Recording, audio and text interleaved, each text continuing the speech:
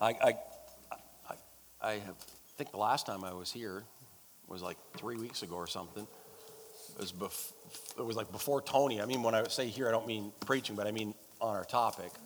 We had the Good Friday, we had Easter Sunday, we had Tony Slay here the week before that, right? So we go back to the week before that, and I had to truncate it because we had a pretty good testimony time about Picansicum, right? So I had to kind of truncate things a little bit. So I'm kind of going back and touching base on that this morning. And, I want to finish that up. So just bear with me today. Before we get started, I want to just take a minute to introduce to you a new couple you've probably seen in the house. Some of you met them last night. But I want to introduce to you guys Rob and Elizabeth Crisp. And these guys have come here because Rob's taken on the job of the executive director of the Dream Center. The Dream Center, listen to me. That was his former job of Grace Inn. And so he's going to be the new director of Grace Inn. And we're very excited to have them here in town. Would you guys just stand up, wave at everybody? And so if you get a chance, praise the Lord. If you get a chance, welcome them and, speak an encouraging word over them, bless them. It's kind of funny. They said, hi, we're Rob and Elizabeth, we're homeless. They've come from Alberta. They're looking for a place to rent. Right now, Jim and Karen have them staying in their basement. So they have found somebody willing to take them in. I was a stranger and you took me in. And so, I think they showed up at the house, and Jim and Karen, they weren't there, right? So you guys showed up at the house and with a long 2 pages of instructions on everything, where it all was. Food in the fridge, and they'd never met you before, right? Never met you before. Isn't that incredible? And so really putting that scripture right to the test. And Rob and Elizabeth didn't burn the house down, so it's all good. And so anyway, so glad that they're here with us this morning. And Jim, what was that you just said? Didn't change the locks. Yeah, they could have exercised squatters' rights, and the next thing you know, you guys were the ones that were homeless. Yeah, that would have been just interesting, wouldn't it? I would have been caught in the middle of that one. I was like, okay, what do I do now? And we want to welcome you guys to here this morning. So good to have you with us. Praise the Lord. Well, I'm going to do my best to get back to talking about God's grace. Everybody say God's grace. It is the most marvelous topic that I think you can come to in Scripture is the grace of God. God's grace is absolutely the most marvelous truth of Scripture. The unmerited, undeserved favor of God given to mankind. The enabling power given to us by God freely so that we can do all things. This is the grace of God. And when we encounter God's grace, we're never the same. And if you go back to living exactly as you did before you encountered God's grace, then you need to say, God, what did I miss? Because it changes. And we're going to talk about that a little bit this morning in Scripture. But it is the grace of God nonetheless. And it is that which is given to us freely. God made me good. And the cost to me to make that happen was nothing. Now, that doesn't mean that there aren't any costs to you as a Christian. That doesn't mean we don't lay anything down. We do. But none of the things that we give up and none of the things we lay down are what made us good. Right? Only God's grace makes me good. Does everybody understand that? And so that's why I've called it good for nothing, because the truth is, nothing that I've done makes me good. I'm only able to do it because I've been made good. Right? And when you get that, it starts to change everything in your life. You'll remember I talked about how living by grace is difficult if you're going to approach it only from the second narrative. And for you who haven't been here like Rob and Elizabeth, you have no idea what I'm talking about right now. That's fine. And I'm not going to spend much time in this anyway. But when your understanding of grace is limited to seeing it as the force of God which sent the Son to reverse the curse of sin and provide a means of escape from death and damnation, it's difficult to live as God fully intended you to live. It's not that Christ's coming didn't do those things, but it did that and much, much more. And if that's all you see it doing, then when you get saved, you go, now I've got my ticket. Now I'm able to go to heaven. It's all good. Thank you, Lord. I got the rest of this, right? And that's what tends to happen when we see the sacrifice of Christ as only fixing our sin problem. It goes so much deeper than that. It goes so much deeper than that. And so I shared with you, I titled this message, I Object, and I talked about God's powerful and vulnerable nature. And I talked about the fact that God's grace is not just the aspect of his nature that enables backslidden men to repent and once again be able to stand before him as sons. It's that power by which no matter what we do, everybody say, no matter what we do, we never cease to be a son in the first place. This is clearly what the Bible teaches us.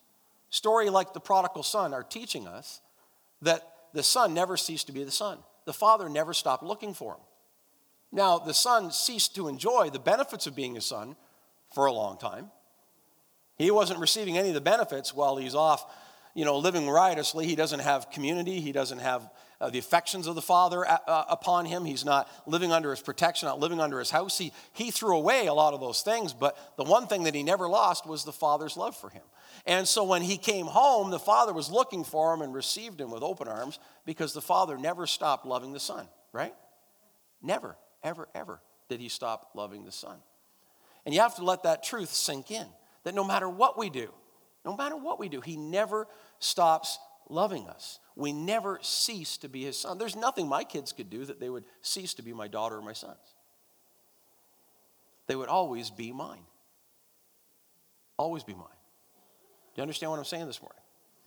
And so we have to get a hold of that revelation that no matter what we do, we never cease to be his son. And this is so hard for some people to grasp, and it's hard for us to grasp because we're so used to everything that we receive it because we earned it. We live in a culture where everything we get, it's ours because we worked for it, because we earned it. And in this world, this fallen world, that's how things work, right? And we've done and created systems to help that work in a mutually beneficial way for everybody. And democracy is not perfect. It just happens to be better than all the other political systems that they've created, right? But it's not perfect.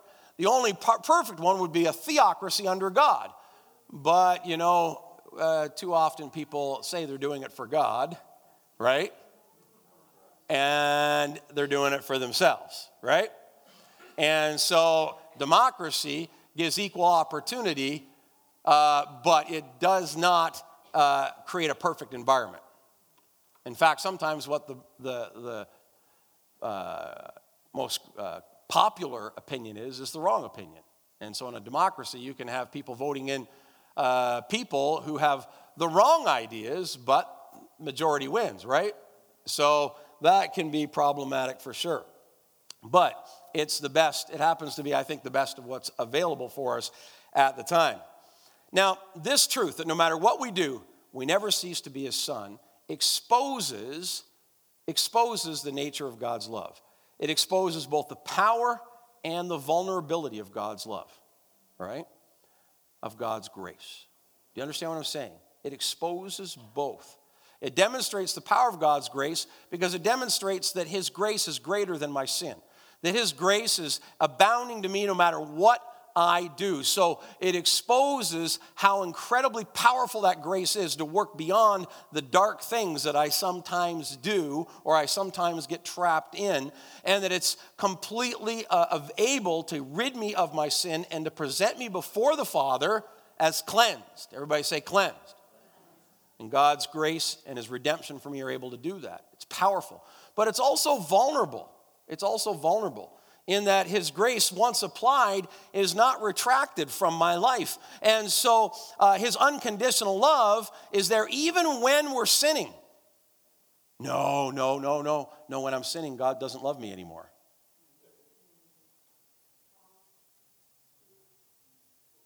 When your kid's throwing a temper tantrum, sinning greatly, beating up their brother or sister or whatever, right? And even when you have to discipline them, do you still love them? Of course. So where do we get these crazy ideas from that when I sin, God doesn't love me anymore? Well, of course he still loves me. That's the nature of love. That's the nature of God's grace.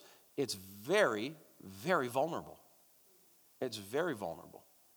We have to understand that the God who created the universe, the God who made everything that we see, is at the same time the most powerful being and the most vulnerable being in the universe. Powerful because he is able to speak things into existence, create entire worlds, and heal us of our sins, our sicknesses, and our diseases. But it's also vulnerable in that every time he chooses to love that way, he runs the risk of it being rejected, taken advantage of, thrown back in his face. And every parent in the room knows what I'm talking about.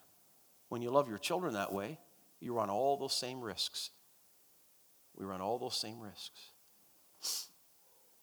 I think one of the reasons that Jesus came as a son in a family was so that we would be able to relate to the vulnerable nature of the love of God.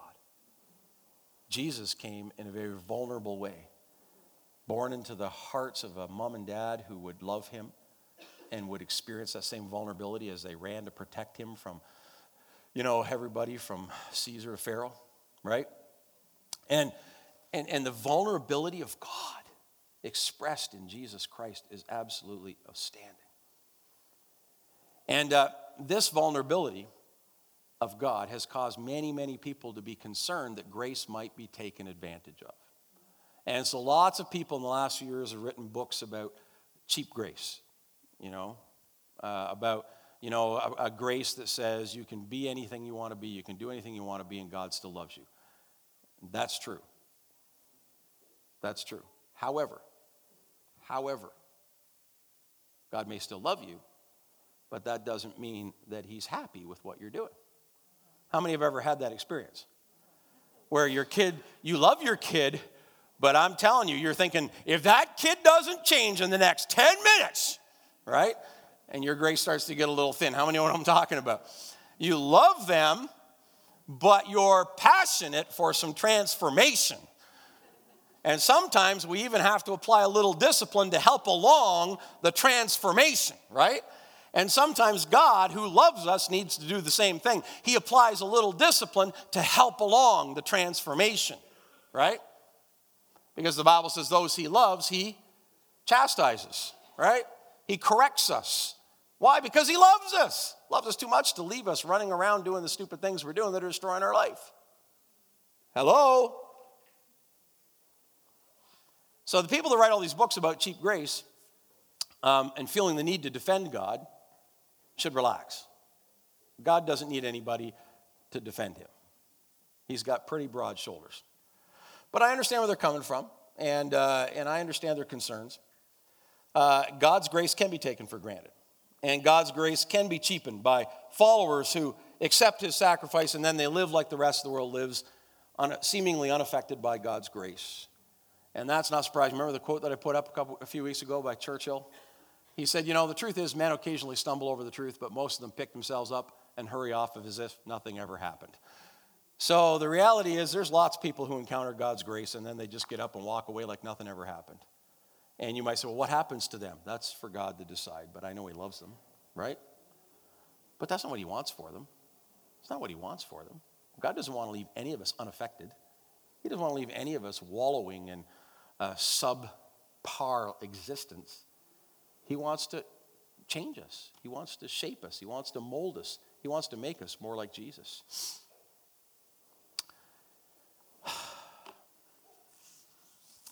It's important that we understand that God's grace, by very definition, is exploitable. It's open to exploitation. It's vulnerable. There will always be people who take advantage of his grace. Always. Jude even said there will be, some of you who make it, right, as one barely escaping the flames. Remember that in Scripture? What was he basically saying? He's saying there's some of you who are going to make it into glory just by the skin of your teeth. You know why? Because you've received the grace of God, and the grace of God has redeemed you, but you've done absolutely nothing with it.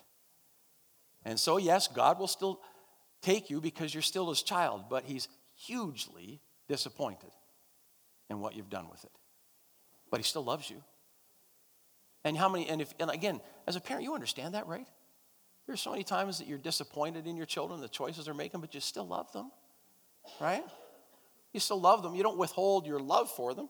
You might have to withhold certain things from them because they're just not in a good place right now. Sometimes you have to withhold finances from them, and you have to withhold support from them, and you have to withhold these different things because they're going to abuse it, and they're going to waste it, or they're going to do harm with it. But you don't stop loving them. Does everybody understand what I'm saying?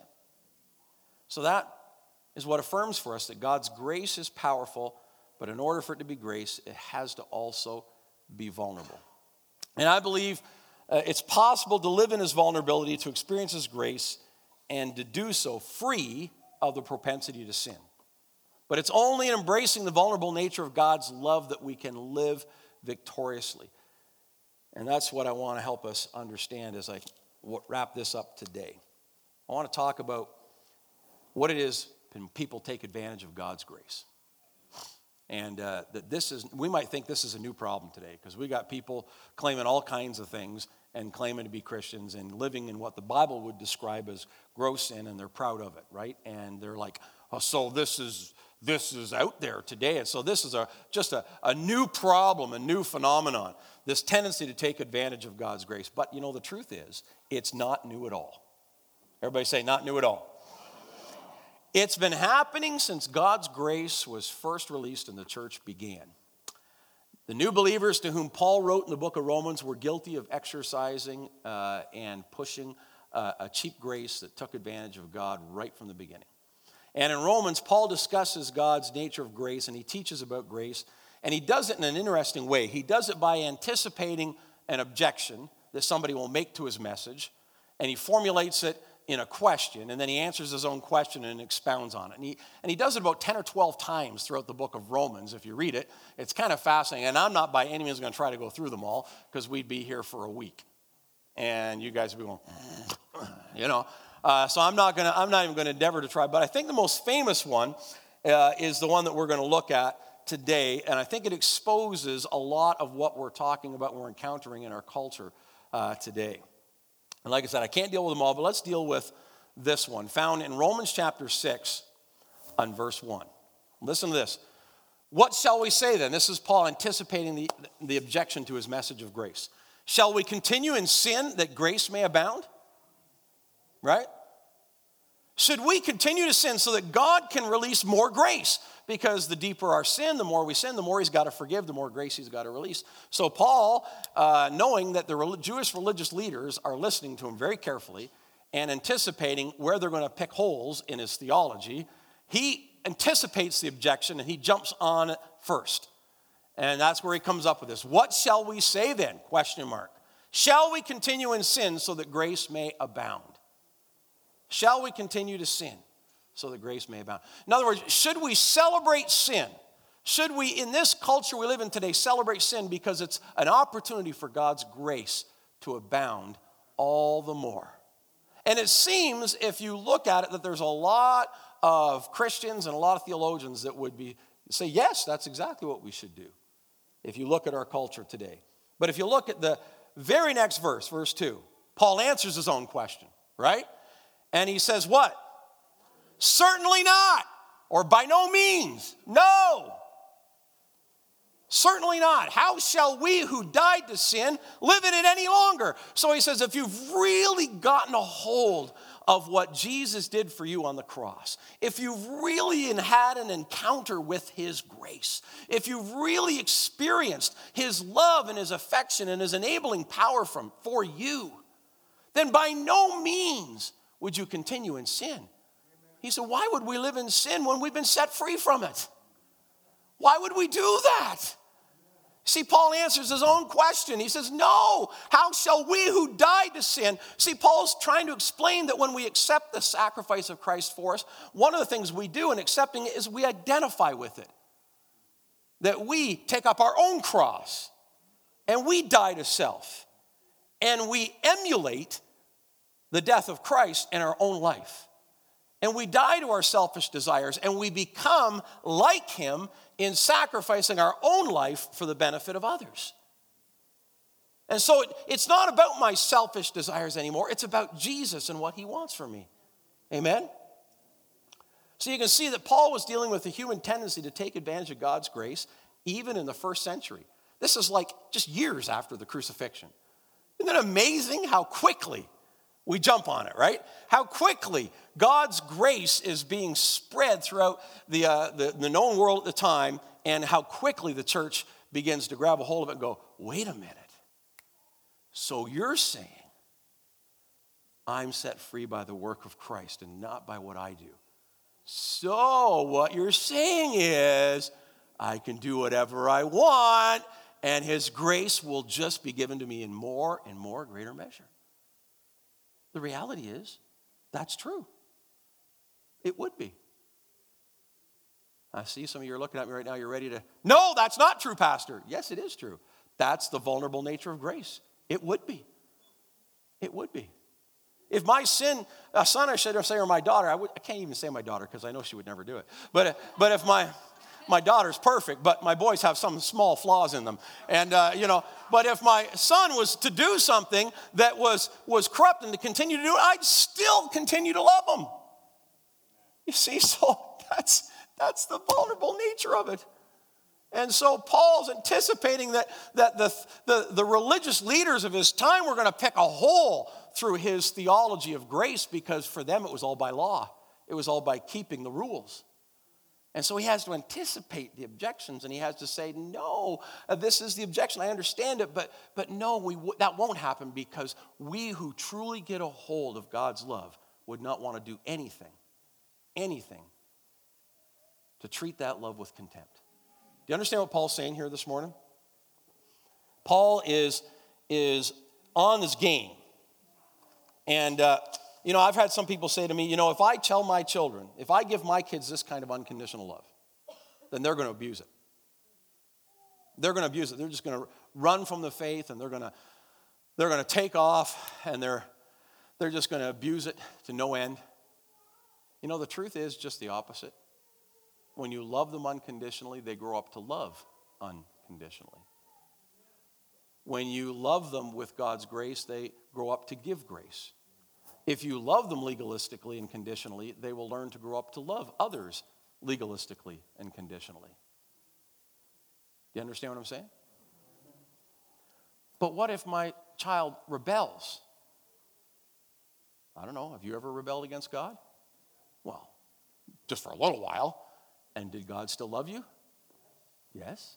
Then what do you need to do with your children? Hello? We never turn it off. We never stop, do we? And God never stops loving us. But when you finally understand how much your parents have loved you through it all, gratitude rises up in your heart. And it displaces that desire to do your own thing. And all of a sudden you want to do that which is going to honor them, which is going to bless them, which is going to encourage them.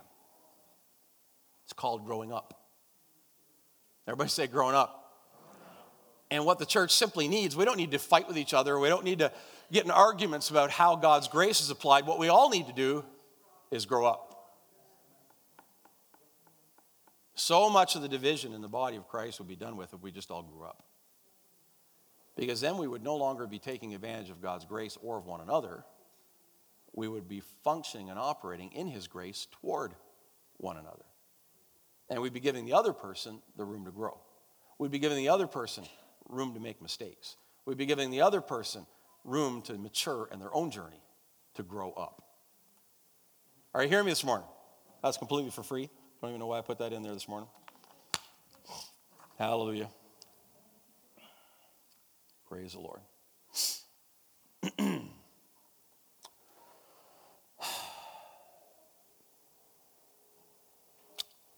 Paul rightly anticipates that there are those people who would hear the message and would recognize that they've been liberated from works, the law, and that salvation was the result of the work of another, Jesus.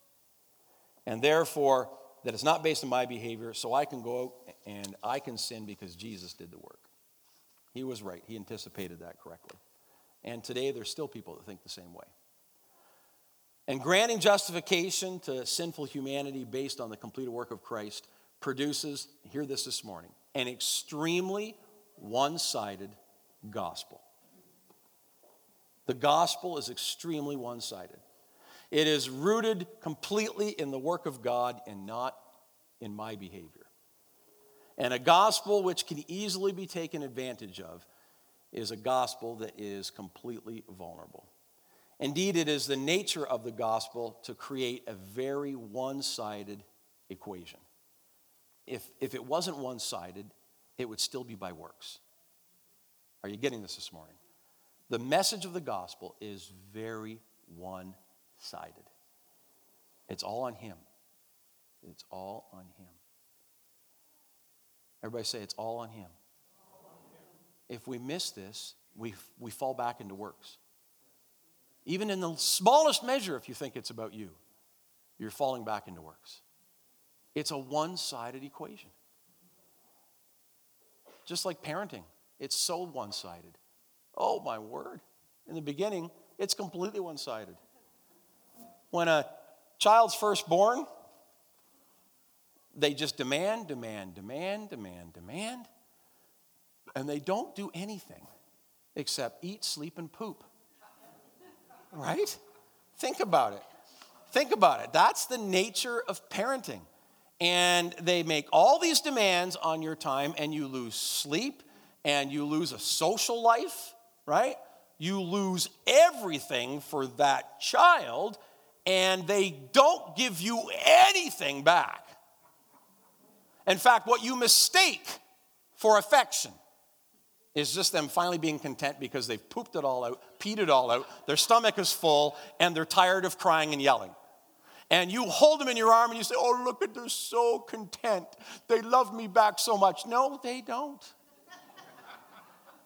They've just evacuated everything from their body, and they are finally exhausted from screaming, and it's all about them, and they're like, it's not about loving you back. Don't get any silly delusions that way. They can't even think that way yet. It is simply everything that they've needed has finally been done, and they can rest. And it's like that for a long time. It's like that for a long time. And then eventually they're able to put their arms up to you, and they're able to snuggle in and hug because they want to give something back. And when that first starts to happen, you're like, oh, it was so worth it. It was so worth it. The months and months of screaming and poopy diapers and everything else. And I got that hug. So worth it. But you didn't throw in the towel on them before they got there. Right? You just kept pouring out the love. You just kept pouring it out.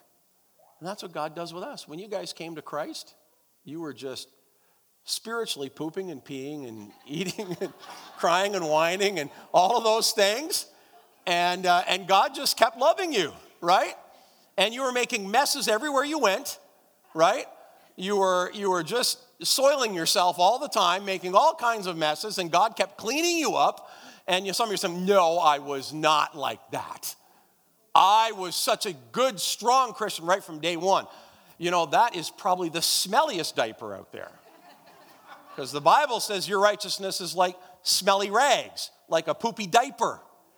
So there you go. That's some of the smelliest stuff that he's got to clean up. Because that self-righteousness just turns so many people off. And he's going around after you, cleaning this up, fixing this. You turned off that person. I got to go over there and love that person now. And you told your own parents off. Well, now I got to go fix that. And then you told your friend you couldn't hang out with them anymore. I got to fix that. And God's going around fixing everything that you're, doing because you're a Christian now, right? And the reality is, that's parenting, right? Anybody have a different experience? Because that's what mine was like, right? And then eventually they get like Holly. Derek and Paula moved to their new house yesterday. And Derek said last night he's putting Holly to bed. And she's like, how do you like your new house? She goes, it's good, but I miss Nina and Papa. See? You need to let them live with you for a while so that you have them your whole lives. You know what I'm saying? It's called the grandparent plan, right? And then she asked if we could move in with them so that Nina and Papa would be there. Derek definitely said, I don't think that they would want to do that, sweetie. I think they're okay with where they are, and we're going to be all right. We'll see them.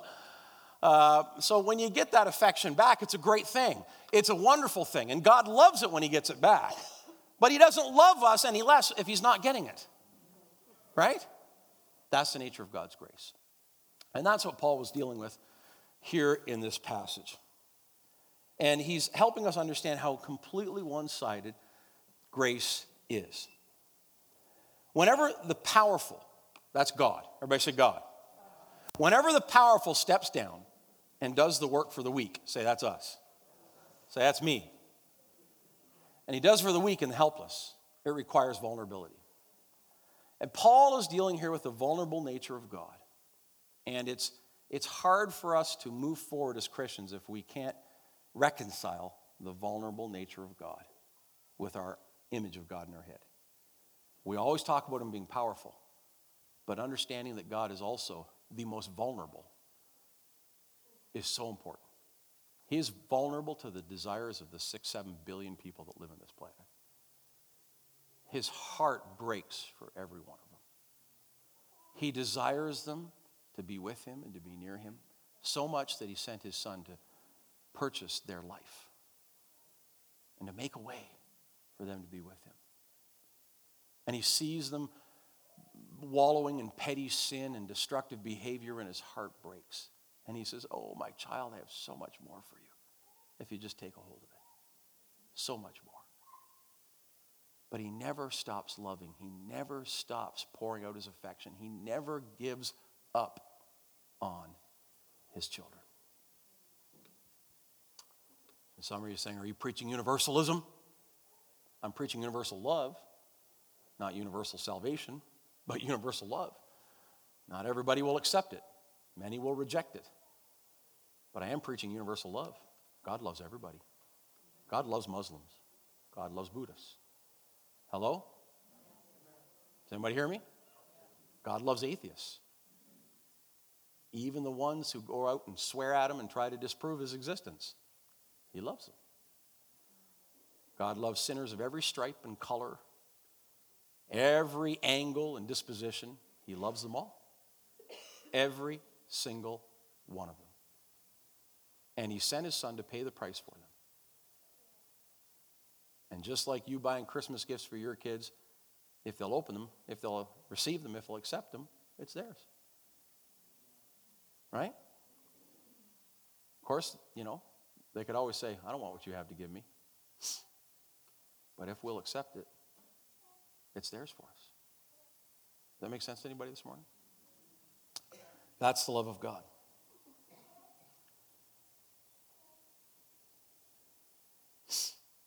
It is sinful human nature to take advantage of others. And that's what Paul was dealing with. This sinful human nature to say, I'll take God's grace. I'll take it. But I'll do my own thing. But the mature would not respond that way. The mature recognizes the great sacrifice made for them. And they say, I'm going to love that and appreciate that the rest of my life. As your children grow older, they realize that you made sacrifices for them. If it's a healthy home, right? And then they go, that was awesome. And they are filled with appreciation for what's been done for them. And usually that happens, in their teenage years, late teenage years, they start to get a revelation of it. Then they get out into the workforce and they realize how hard they have to work for their $15 an hour. And then they realize how hard it is to pay rent on $15 an hour. And they're thankful that they're still living under your roof. And all those other revelations come. And then eventually one day they have their own kids and they realize how expensive it is to change poopy diapers. And then they realize my parents made all these sacrifices for me. And our Christian journey is much the same with God. As each day we grow up and we have greater revelation of how much he sacrificed for us, then gratitude fills our heart. And it changes the way we live. Amen? Let me conclude here this morning. God's love, God's grace is powerful. God's love, God's grace is vulnerable. I want to encourage you to spend some time in Romans, and because we could go through and dealing with every one of the objections that Paul anticipates. There's many, I started working on all of them and sorting them through. But this is probably the most common one that we hear and that gets preached about in Scripture. But there's so many others that Paul anticipates that are in there. And there's a rich thread of theology that is in there that Paul deals with in the book of Romans. And, all of it comes back to Paul understanding the nature of God's grace, understanding the nature of what it was to give and to away freely to a people who are so used to trying to earn it, right? And he understood that how vulnerable it was and how easily taken advantage of it was. And he understood that when we pursue God and not His grace, that we still get Him in the mix as well. Here, I want to close with an incredible scripture that Paul used in 2 Timothy. And it again sums it up for us this morning. Look at the scripture this morning. Here's a trustworthy saying. If we died with Him, we will also live with Him. If we endure, we will also reign with Him. If we disown Him, He will also disown us. But look at this last passage.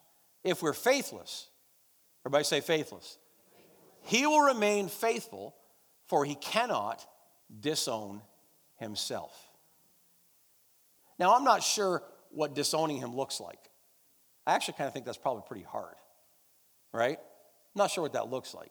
But this, I do know it. I know what it's like to be faithless. Anybody know what it's like to be faithless? Anybody know what it's like to have done the wrong thing, or to run out of hope, or to run out of faith, or to run out of trust, or run out of belief? I know what faithless is, and the Bible says that He still remains faithful because He lives in me, and He will not disown Himself. He will not disown His children. Are you hearing me? That's a powerful passage of Scripture.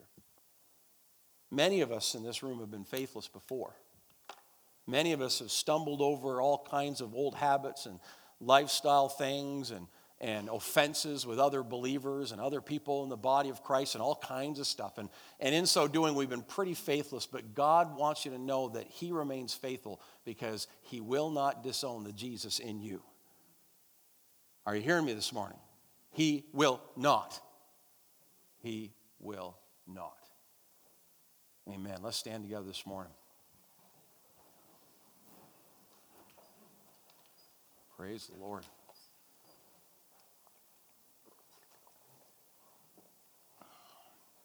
It's one of my favorite passages of Scripture because there's many times in my life that I found myself being pretty faithless, not being the person that I should have been. And I've clung to that Scripture because I felt like I deserved to be abandoned. How many have ever had that? I deserved to be rejected. And then I read that Scripture and I realize, wow, He still loves me. He's still there for me. Such knowledge is too great for me. But I'm glad He is. And I was able to come back. And here's the thing. If you're at a place this morning where you need to come back, here's the beautiful thing. You don't have to come back clawing and begging. You just have to come back accepting His love. And, we talk here a lot about when you do get that revelation and you come back, same wage, right?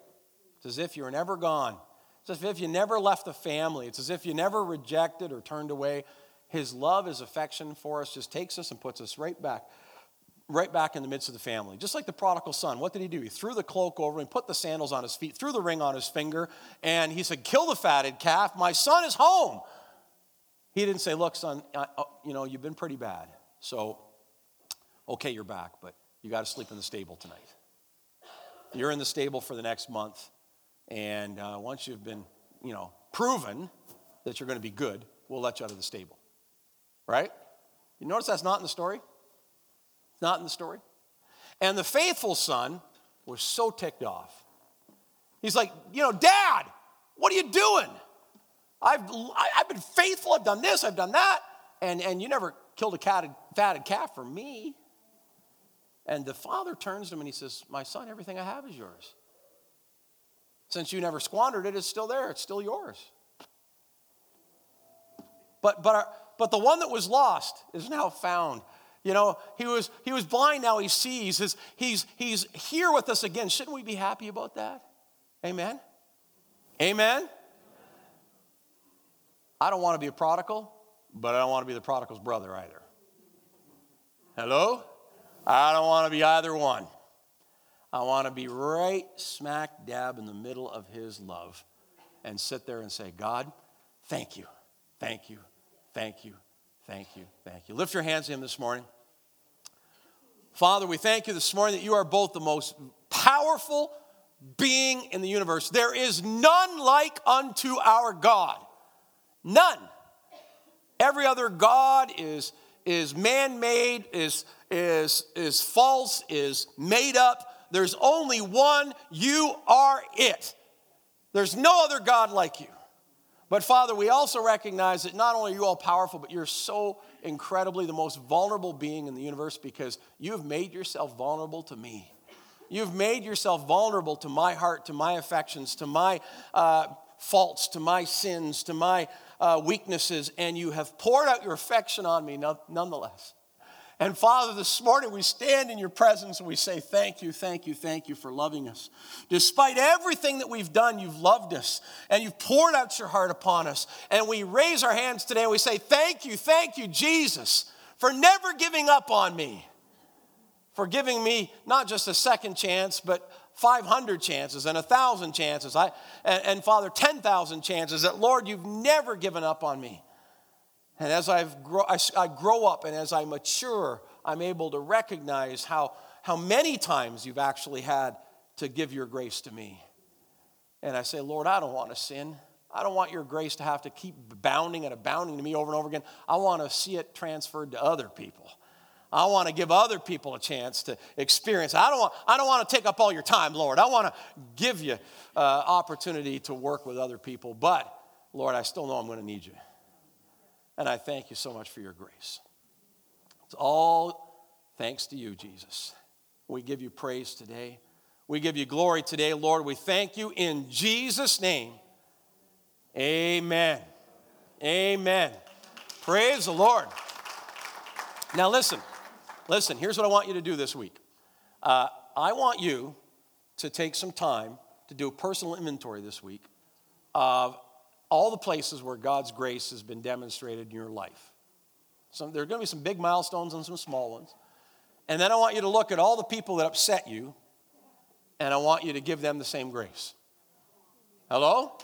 Can you do that? That's your assignment this week. Personal inventory, then release the same thing to other people. Can we do that? Amen. God bless you. Have an amazing week in Him. Praise the Lord.